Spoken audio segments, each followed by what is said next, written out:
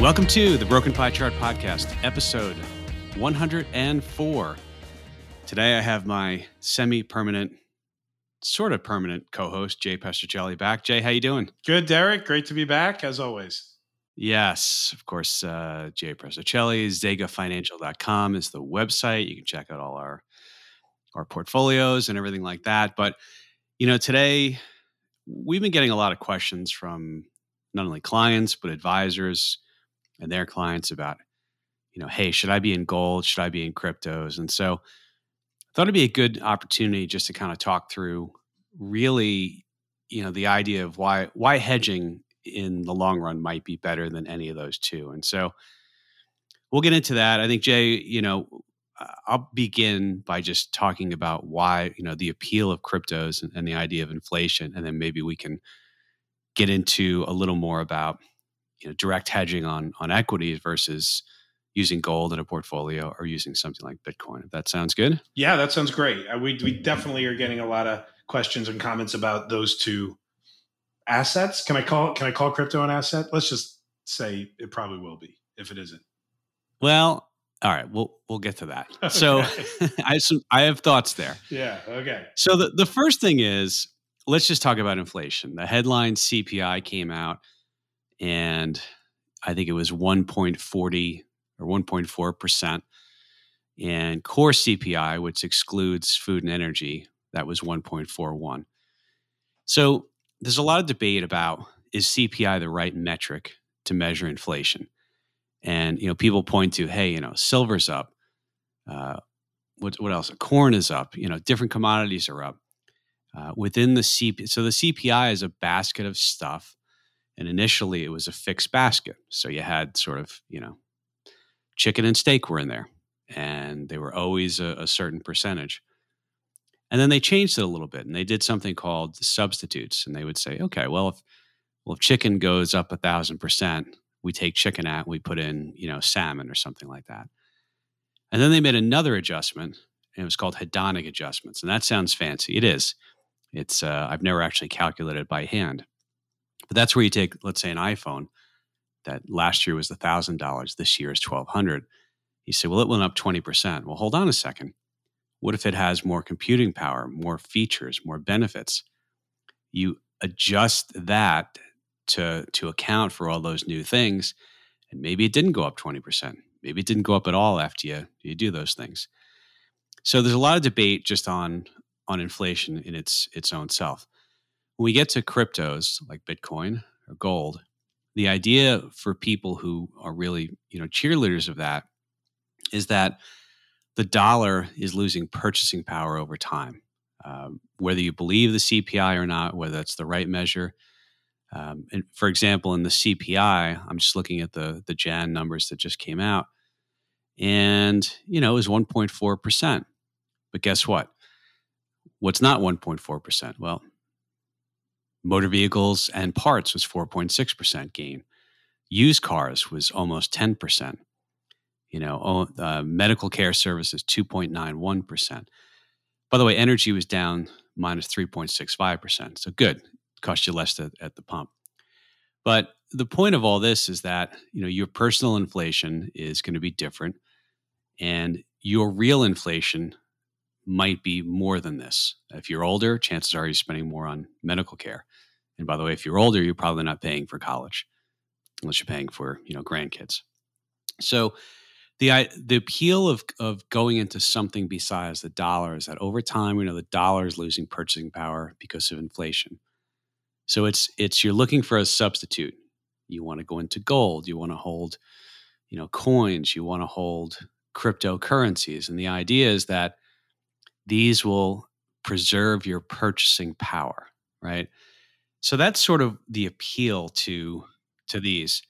Now, I would say that, when we think about, let's say, Bitcoin or something like that, I do have some questions about, is it really a currency? And Jay, the idea of a currency, it's a medium of exchange. It's something that people use to do transactions. I don't know that Bitcoin has been successful in that regard. I mean, some places take Bitcoin. Yeah, I mean, more and more places take Bitcoin, right? The big headline this week was Tesla will take Bitcoin if you want to buy one of their cars, right? And I think I saw something this morning that Bank of New York is going to start to offer, kind of cryptocurrency stuff. So I think it's becoming a little more mainstream, Derek, right? Certainly more than, say, 3 years ago. Right. But wouldn't you agree, though? I mean, who would actually, imagine you paid for a car, or you sold your car for, one Bitcoin when it was $20,000 to one Bitcoin. And then today it's over 40. Guess what? You you just lost 20 grand because you sold it. It's too volatile to be a currency, right? I mean, it's. Yeah, I totally agree. I don't, I think even the companies that do accept it as a form of payment probably don't hold it very long on their books as such. I mean, it looks like they'll hold a little bit, but for transaction purposes. But I'm with you, Derek. It's the volatility of the currency itself makes it difficult for you to know what your buying power is. It goes back to your whole, point about the buying power of the dollar, right? You have to know what you're going to be able to do with those funds. So I'm with you as a currency. Hard to, unless it's hard to hold it for any period of time, with the volatility of it. There's one of the athletes, I think, it's somebody in the New Jersey Nets.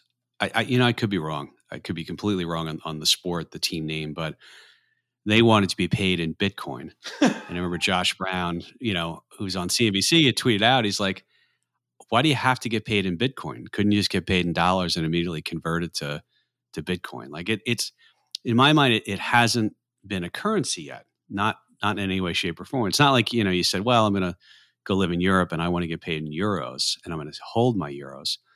But who's to say I couldn't buy euros with US dollars? So I think it's, to me, if we take it's a currency out of the equation. And by the way, a lot of people say, the other argument is we want to use this because the government can't track it. But if the blockchain is so good, doesn't that mean they can track everything? I don't know. I'm ignorant on this point, Jay. Well, then so listen, I'll overlay, you've got governments cooperating to get that information. So I've got a handful of cryptocurrency accounts, and I have some in the US and I have some in Europe. And, these days, Coinbase, which is probably the most popular crypto broker in America, they now report your transactions to the government. So they are tracking it, and they show if, what you bought, you sold, transferred. That's a big deal. And that's all reported now. So listen, you're obligated as an American to report your returns anyway, right? So whether the company's reported or not, you're still obligated to do it. However, the overseas brokers that I have, they don't report anything to the U.S. government, right? So I have to do that math on my own. Now, one of them they broke their business up. And because I'm a U.S. resident, it was Bitstamp that did this. Because I'm a U.S. resident, they said, well, now, the U.S. government wants us to report. So we're putting you into a different category because you were a U.S. resident. Now we're going to report those transactions. So this is all in flux. The government has said you need to report your transactions. And I think they can, it is reportable. Now, if you want to hide, which that has always been the argument that, you have the ability to, create some opaqueness around your financial transactions. I'm deliberately avoiding certain words there. Then cryptos have always been there for that. And I think that gives it some base, right, for, activity that doesn't want to be as transparent. So there's some value there as a vehicle for trading value. But, I think when it comes to tracking, the longer we go, the more and more they will continue to provide transparency. Now, there is at least one crypto that deliberately will not share the electronic trail. And it's one that, is deliberately made for just that purpose. And so it will, either it goes away or it will never report its transactions. And so, there are some that just create that, hey, you want to, not share your information with any government agencies and, decide to do all your own self-reporting. They made one of those too. So, there are all sorts of cryptos that you could use depending on what you're trying to trying to achieve, I guess. But I think you're right. Things are trending towards the government's going to know. That's not the right reason to trade Bitcoin, is because you think you can hide from your taxes. You know, I feel bad for. Did you read about the guy? In the old days, you would sort of do a computer program and you would keep your Bitcoin like on your hard drive. Did you read about this guy in England who's like begging the government to go let him look in a landfill? I guess he tossed his computer and there's millions of dollars, or I don't even know what it is, but there's a lot of money in Bitcoin, and he wants to go look at the landfill. I feel bad for that guy. Like that was before the whole Coinbase and all these firms, right? I don't know if you heard about that, Jay. I did. That is before, that is when people were mining on their own and storing it on their own hard drive. And so, yeah, that was a risk. Those are interesting stories. These days with the brokers and the wallets that you have, that's not a risk. Like that's not going to happen for someone that's on, Coinbase. So to me, then, if we've established that it probably is not fits the technical definition of a currency yet, because you're not necessarily, to me, it's more of a, people are buying it as a store of value. And so maybe it's similar to gold. I've made this comparison, but people don't like it. I've talked to people really into the cryptos. And I said, what's the difference between buying, Bitcoin and buying, Mickey Mantle rookie cards, baseball cards? Yeah. And they get very mad at me when I say that. But is there any difference between Bitcoin and something else with a store of value? So that's I think where it's landing as an asset. And if it is a store of value, it's now we're getting into there's buyers and sellers, right? Yeah, that's right, and that's what makes a market, right? That's always what makes a market. Who's willing to, what they're willing to, buy it for, and what someone's willing to sell it for, makes the market obvious. That's probably the most obvious thing I've ever said. Sorry. So if we think it's a store of value, or people perceive it as a store of value, then we got to look at, okay, so like any asset, if you're trying to maintain your purchasing power, it could be stocks. Jeremy Siegel in Stocks for the Long Run makes the case that stocks compared to gold, compared to bonds, compared to cash, has the best real return, real meaning after inflation. And I think over 100 years, it's something like, after inflation, like 6 to 7%. So according to Jeremy Siegel in his book, he would say stocks. But, that if we look at a store of value, we say, okay, if you want to grow your purchasing power, which is, by the way, is what you're trying to do when you invest in the stock market, then we got to think about, what are people using it for? Are they using it kind of like a 60-40 portfolio where you have bonds that are supposed to go up when the market goes down, or gold as a hedge against inflation? Jay, if we look at building traditional portfolios, and we'll kind of get to the argument for just buying equities and having a really good hedge, but these are trying to diversify, or trying to be something that goes up when the market goes down, right? So where do you fall on this? Yeah. So as a diversifying agent, I don't know anybody that recommends 40% gold, by the way, Derek. Not that you meant that when you were talking about 60-40s. Right? I meant bonds. Bonds, of course. Bonds, of course. Yeah. And so listen, their gold historically, gold was viewed as kind of a risk off trade, right? It was a safe haven. Go to gold. Gold's going to hold value. And, if things are really nasty, then your gold will probably appreciate, right? And if you're going to have inflation, gold will appreciate, right? Because if the dollar's worth less, it takes more dollars to buy a bar of gold. So gold is worth more, right? Those things, I'll say have traditionally been true, but certainly not the last, decade or more.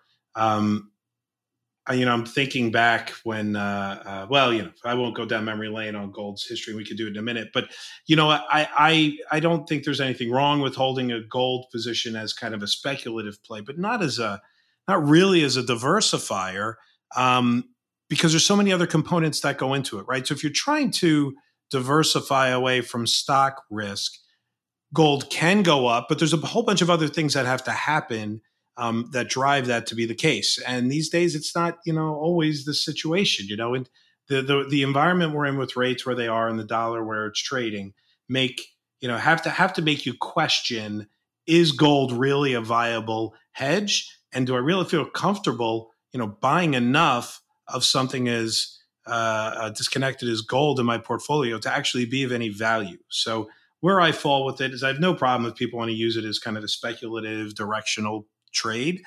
That's okay. And it doesn't have to be a 2-day trade. It could be a 2-year trade. That's speculative. It doesn't necessarily have to have a time frame on it. But as a diversifier and a protector, it really hasn't done that lately. You had started to go down memory lane on gold. I'll bring it up with you. I mean, there was certainly in the late 70s, early 80s, gold went up. And by the way, inflation was up. So you also have to look at what the real return after inflation, if it really is an inflation hedge, right? But it certainly went up. That was a great period.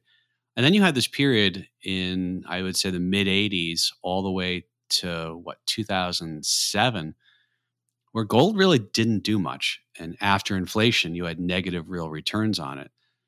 Lately, we've seen it go up, but I mean, we have had these long periods, Jay, where it really hasn't been additive to the portfolio and it doesn't pay a dividend. And it doesn't pay a dividend, right?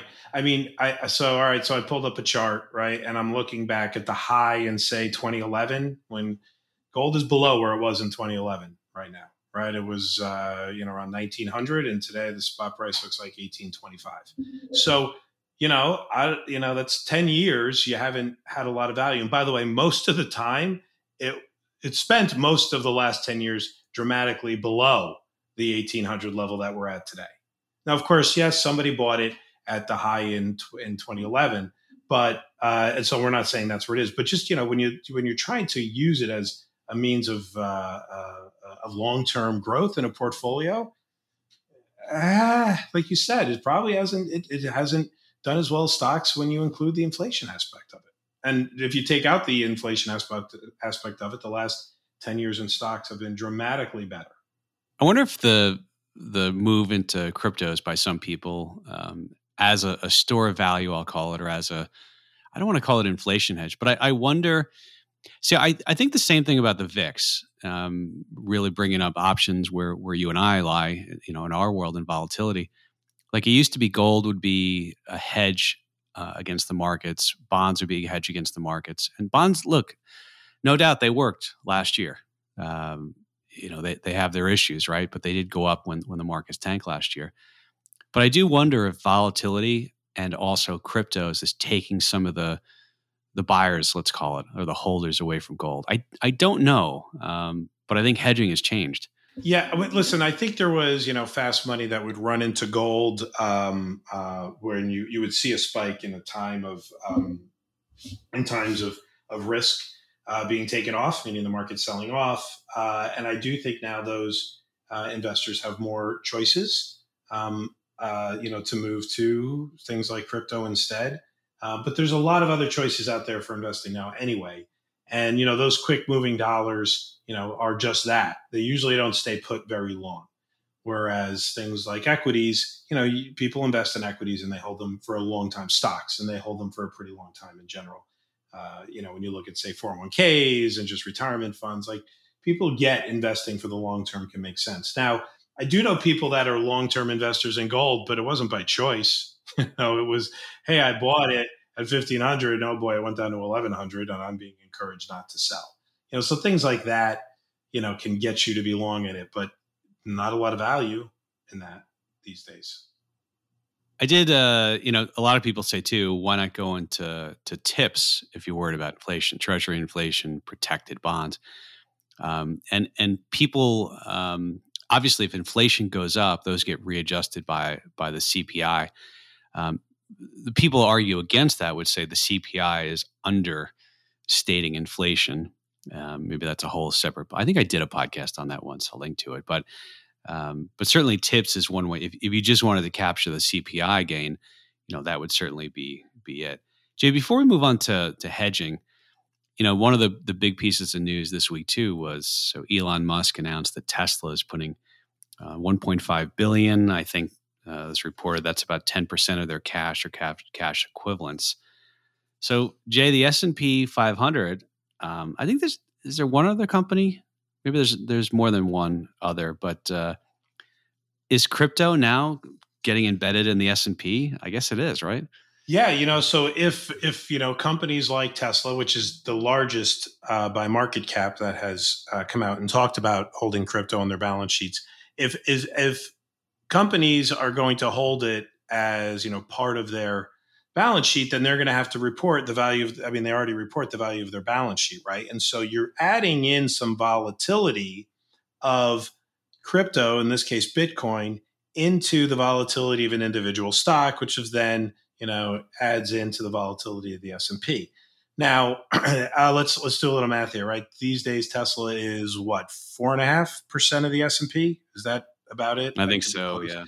Right, and if they have 10% of their balance sheet is in crypto, arguably you could say that if Bitcoin went to zero, right, they would lose 10%. That would probably drive the stock down quite a bit. Probably not to zero because it's Tesla. But even if it took a 20% haircut from something like that, so now you've got 20% drop in a stock that makes up 4% of the S&P. So you're talking about less than 1%, 80 basis points. But it is something that can impact it. I think the other ones are like Square and PayPal. They are. I think they're holding a little bit of Bitcoin as well, right? I think those are some of the first ones. And there's some other stocks that are doing that. But you're right, you are now adding in some level of volatility into a much, much broader market, but it is minor.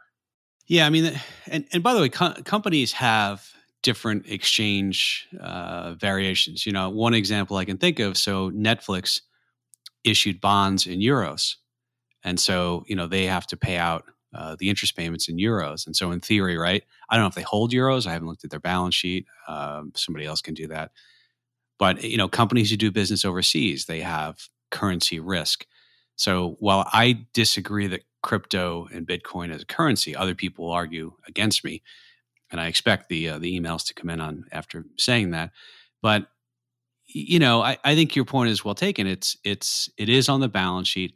The one thing I would say, Jay, is, the balance sheet is, if they just have cash on the balance sheet, right? I mean, if it doesn't necessarily change their earnings, it doesn't change their revenues. They could take a gain or a loss on an investment, but it is a balance sheet thing. That's a fair point. Unless they get rid of it, it doesn't really impact the revenue of the company. Somebody else made the point that the 1.5 billion in buying Bitcoin is equal to their what do they call it, R&D line in their reporting last year. So they literally put as much into Bitcoin as they did into research and development. Anyway, you and I are not individual fundamental stock analysts. No, but Derek, what do you tell clients that ask, should I buy Bitcoin? Like, what's your response to them? Well, I tell them that, you and I have talked about the problem with individual equities because of the volatility. And my response usually to somebody is, you should expect to potentially be down 80% at some point. And it's just another asset. It's incredibly volatile. And, if somebody who's really hard pressed to do it, it's all about position sizing, right? I mean, I guess, you and I actually didn't talk about what we said to individual clients, but I'm curious your thoughts too. Yeah, a very similar concept, right? Measure the amount of risk you're willing to take. I believe Bitcoin has had 3 sell-offs of 80% or more. So, at some point, you're going to be down on your Bitcoin position, right? It's just something that moves that much will cause that kind of volatility. And so if it's, a small enough allocation and managed, that way, it's the first way that we manage risk is by not putting too much into something. Then I don't have a problem with, individuals owning it. I mean, I just told you I own a little bit. I don't exceed, and my risk tolerance is not everybody's, right? But I'm probably on the higher end of it. But, I don't exceed 3%. And actually when it went up recently, I ended up saying, okay, I got to rebalance. I have a little too much in this thing, right? It went to 10 to 40 in a pretty short period of time. So, got to get out of some of that and kind of rebalance it. And so if you're managing the size of the allocation, and we use allocation as another way of saying, how much you have in a certain, specific strategy, then I don't think that's bad at all.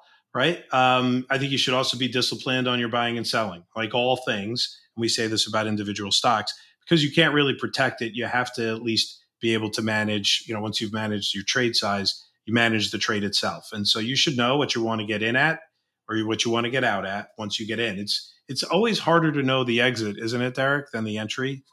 Yeah. And it's usually the downside exit that's the hard one. The upside is like, hey, if you buy it today and it's trading at 47,000, you may say, oh, I'm willing to get out at 100,000, which very possible that could happen, right? I mean, the numbers say that's certain. The history tells us that's possible, but you also have to know: are you getting out of it at $20? Are you getting out at 20,000 or 10,000?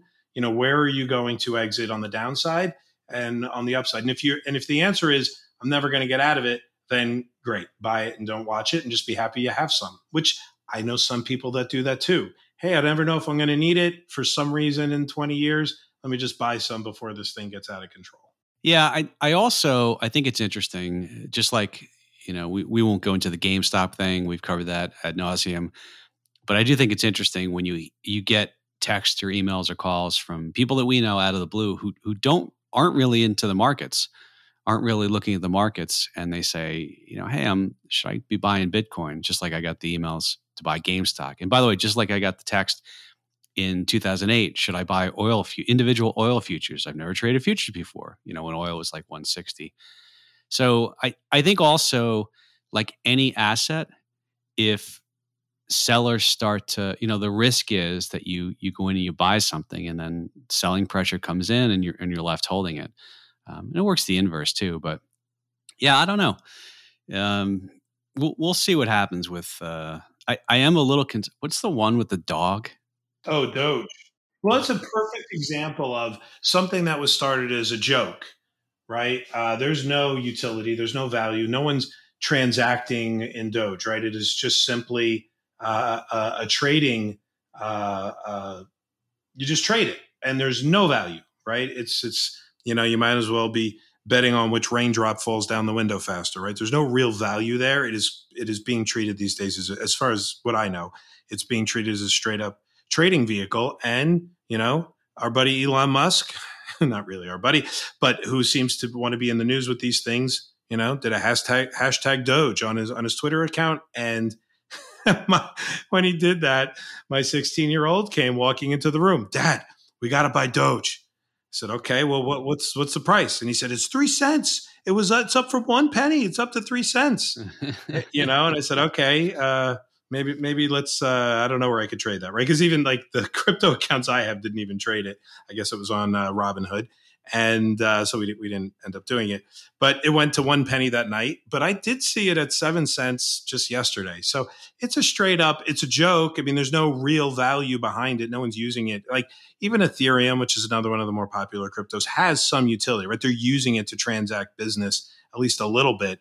Where the Doge it seems to me it's just a trading thing. But it just there's hundreds, if not thousands, of cryptos, right? Of crypto coins. So if you want to have fun with it, you could go to a casino, you could trade cryptos. I mean, that's just put it in that category, not as a real investment at all.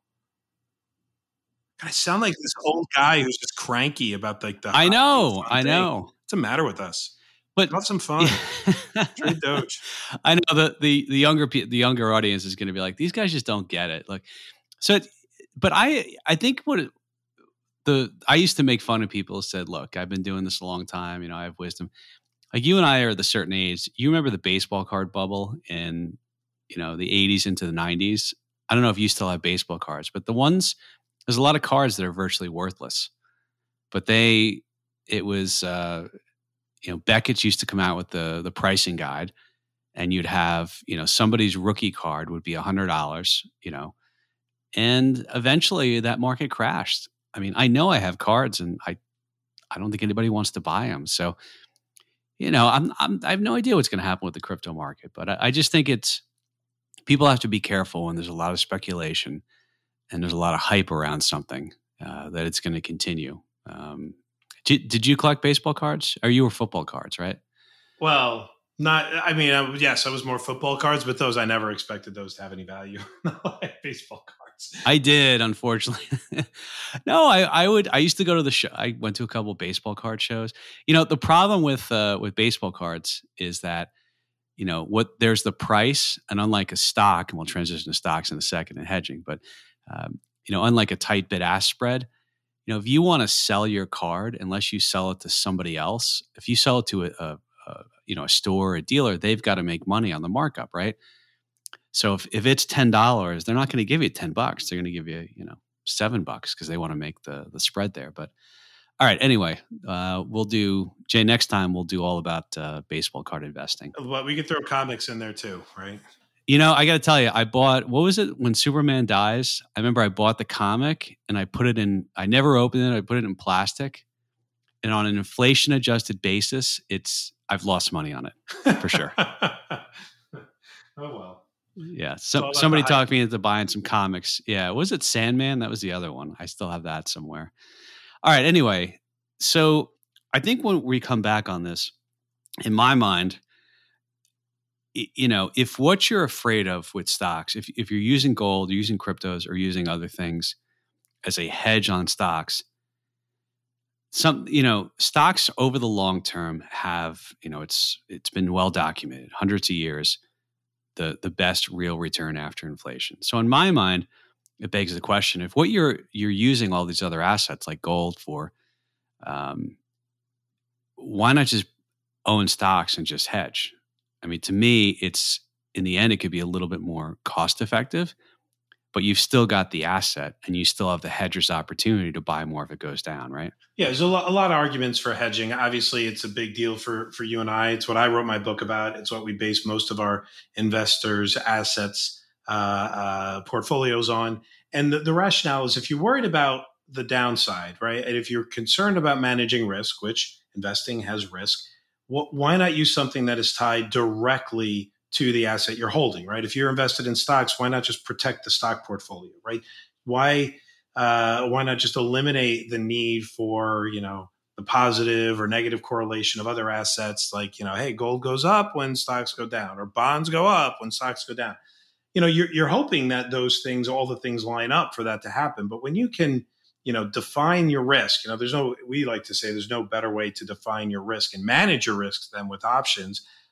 Why not use the asset that, gives you the exact protection you're looking for, right? And that's why we default to hedges. And so, like, I know it's fun to talk about the other assets like gold and crypto, or it's oil and the dollar, right? But if it's stock appreciation that you're looking for, and then stock protection you're looking for, why not just use the actual, options on the stock market to create your protection? And listen, I make it sound so easy. I know it's not easy for everybody to do it, but in theory, right, the theoretical position we would take here is use the asset that is mathematically tied or correlates to the thing you're trying to protect, and the options are mathematically tied directly to the stock market when you're using options on the stock market.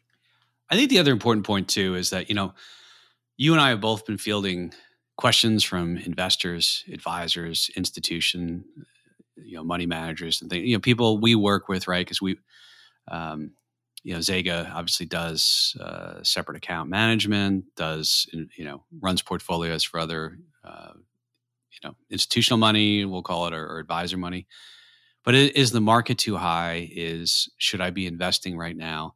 Should I keep some money in cash? And I think one of the problems we've sort of talked about, the problem with remaining in cash is you might miss the move and you've got to time the markets. But in a weird way, if you believe that the market is maybe not going to perform over the next 10 years, a lot of people say, well, I'll keep a position in cash. But with hedging, it's the idea of, you lose the first, X percent, but then if you don't lose beyond there, you maintain your purchasing power. It's almost like having a cash reserve, and you have what's called, right, the hedging opportunity, the hedger's opportunity, Jay. Yeah. We all have heard the adage, buy low, sell high, right? And, it's hard to do that, easier to say it. But when you're hedging and you've avoided the losses of the market, you have dry powder to put to work, whether your hedge is profitable or you used, maybe some sort of a construction that, didn't have you fully invested, you naturally have dry powder. It gives you the chance to do that. It's weird. There's almost a perverse incentive when you are hedged for the market to go really down, because if you have to take advantage of the fact that your hedges are making money or you avoided a loss. Otherwise, it doesn't necessarily make sense to hedge, right? If it's just because you don't want your statement value to drop, that doesn't make a lot of sense, because the market seems to always press back to all-time highs, right? We were just off all-time highs just a few days ago, right? So, if you're a buy and hold kind of investor, and your argument is, well, I'll just hold, the market always recovers. You're not wrong, right? It's why we call our buy and hedge strategy, it's a play on buy and hold. You're not wrong. The markets do recover. But you got to be able to take advantage when you're hedging, and you have this opportunity to do so, to reinvest the avoided losses. So I'll give you an example. Think about it as you have dollars that didn't decline in value that you can put to work and buy the market at a cheaper price. It's almost like the whole market is at a discount, but your portfolio is not. And so when you take advantage of that opportunity and buy while the market is lower, you're using dollars that didn't lose as much value, right? And so you end up, owning more stock than you had on the way down for the rebound, right?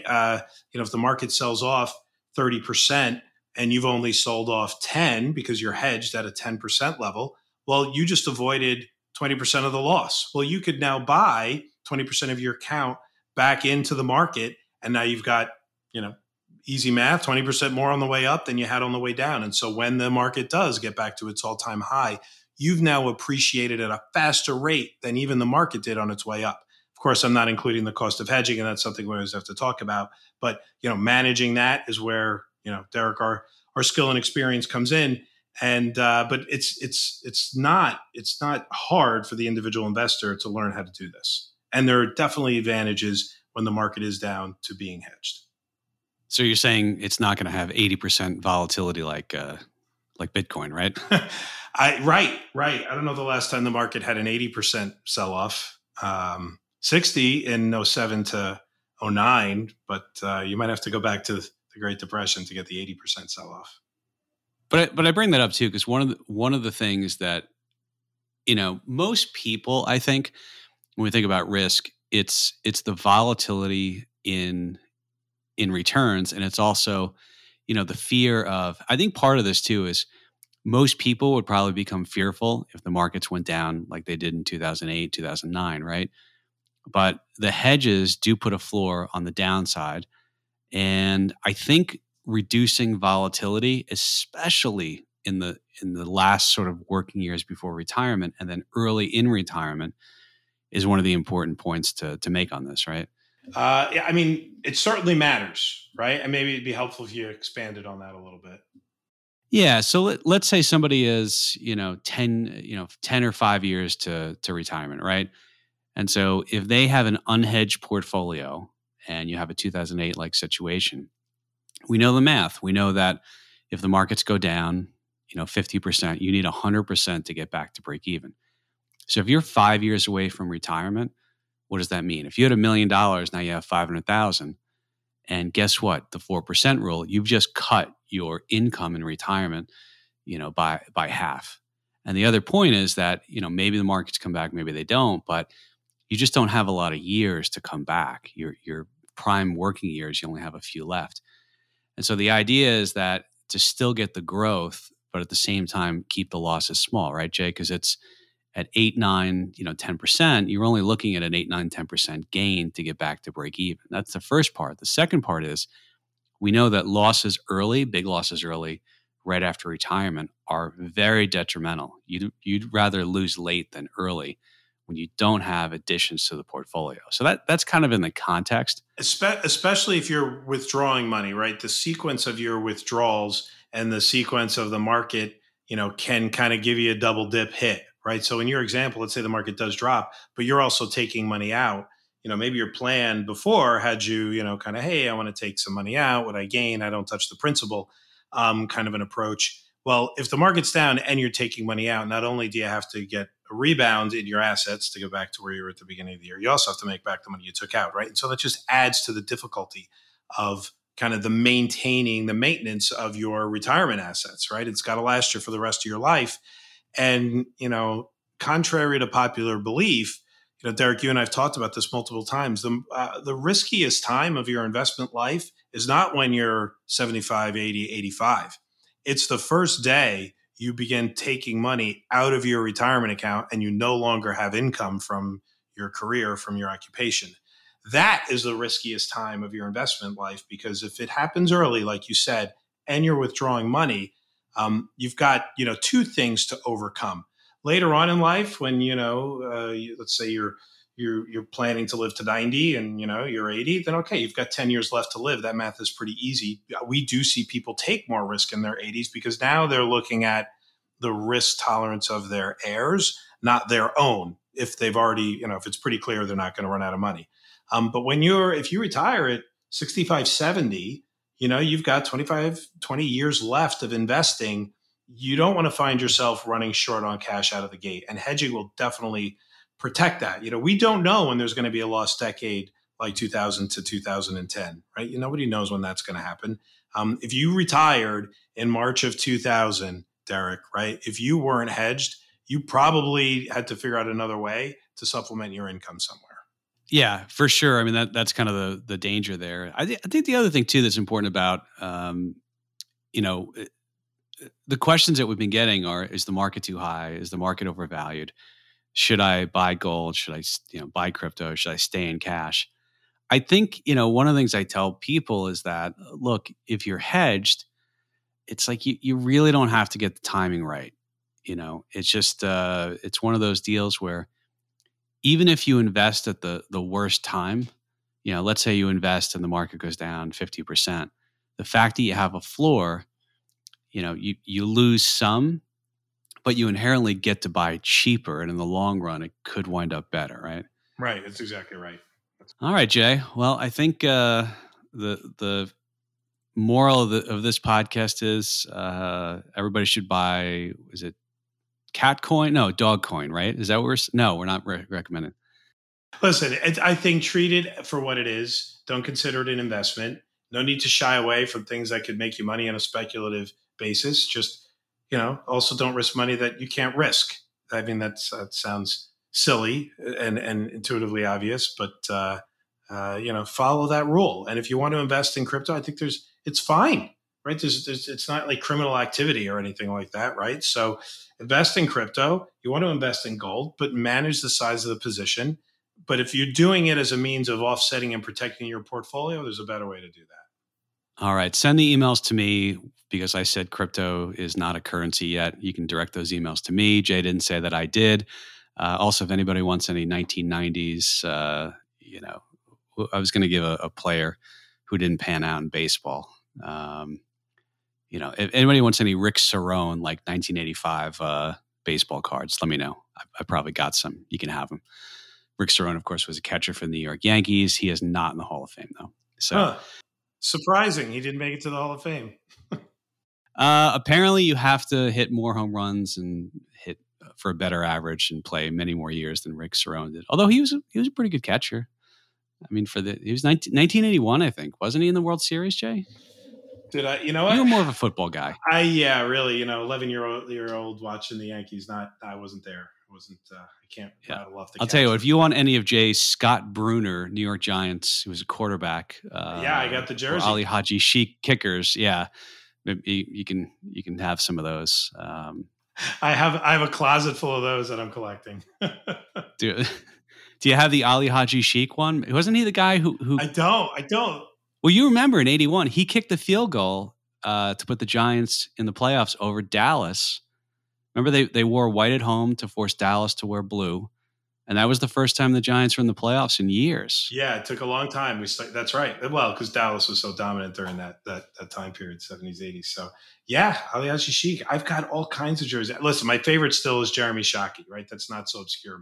Maybe it is. Still love that guy. Not Bavaro, huh? Not Mark Bavaro? I got a Bavaro. I got a, oh my God, who's the other guy? He went to the, anyway, listen, I think we're off topic here, Derek. Sorry, we got off here. But if you're interested in sports nostalgia, Derek's got the expertise for you. All right, Jay. Well, thanks for coming on again. I think this was good. We talked about, a lot of the questions we've been getting on these, and hopefully we frame it. In the end, it's just be hedged. So, all right, that's it for episode 104. As I always say, rather than wasting time liking and rating, just go ahead and share this with someone that you think might enjoy a podcast, even if they've never had an experience with a podcast. Just send them the link. So, all right, Jay, thanks again, and we'll be back next week.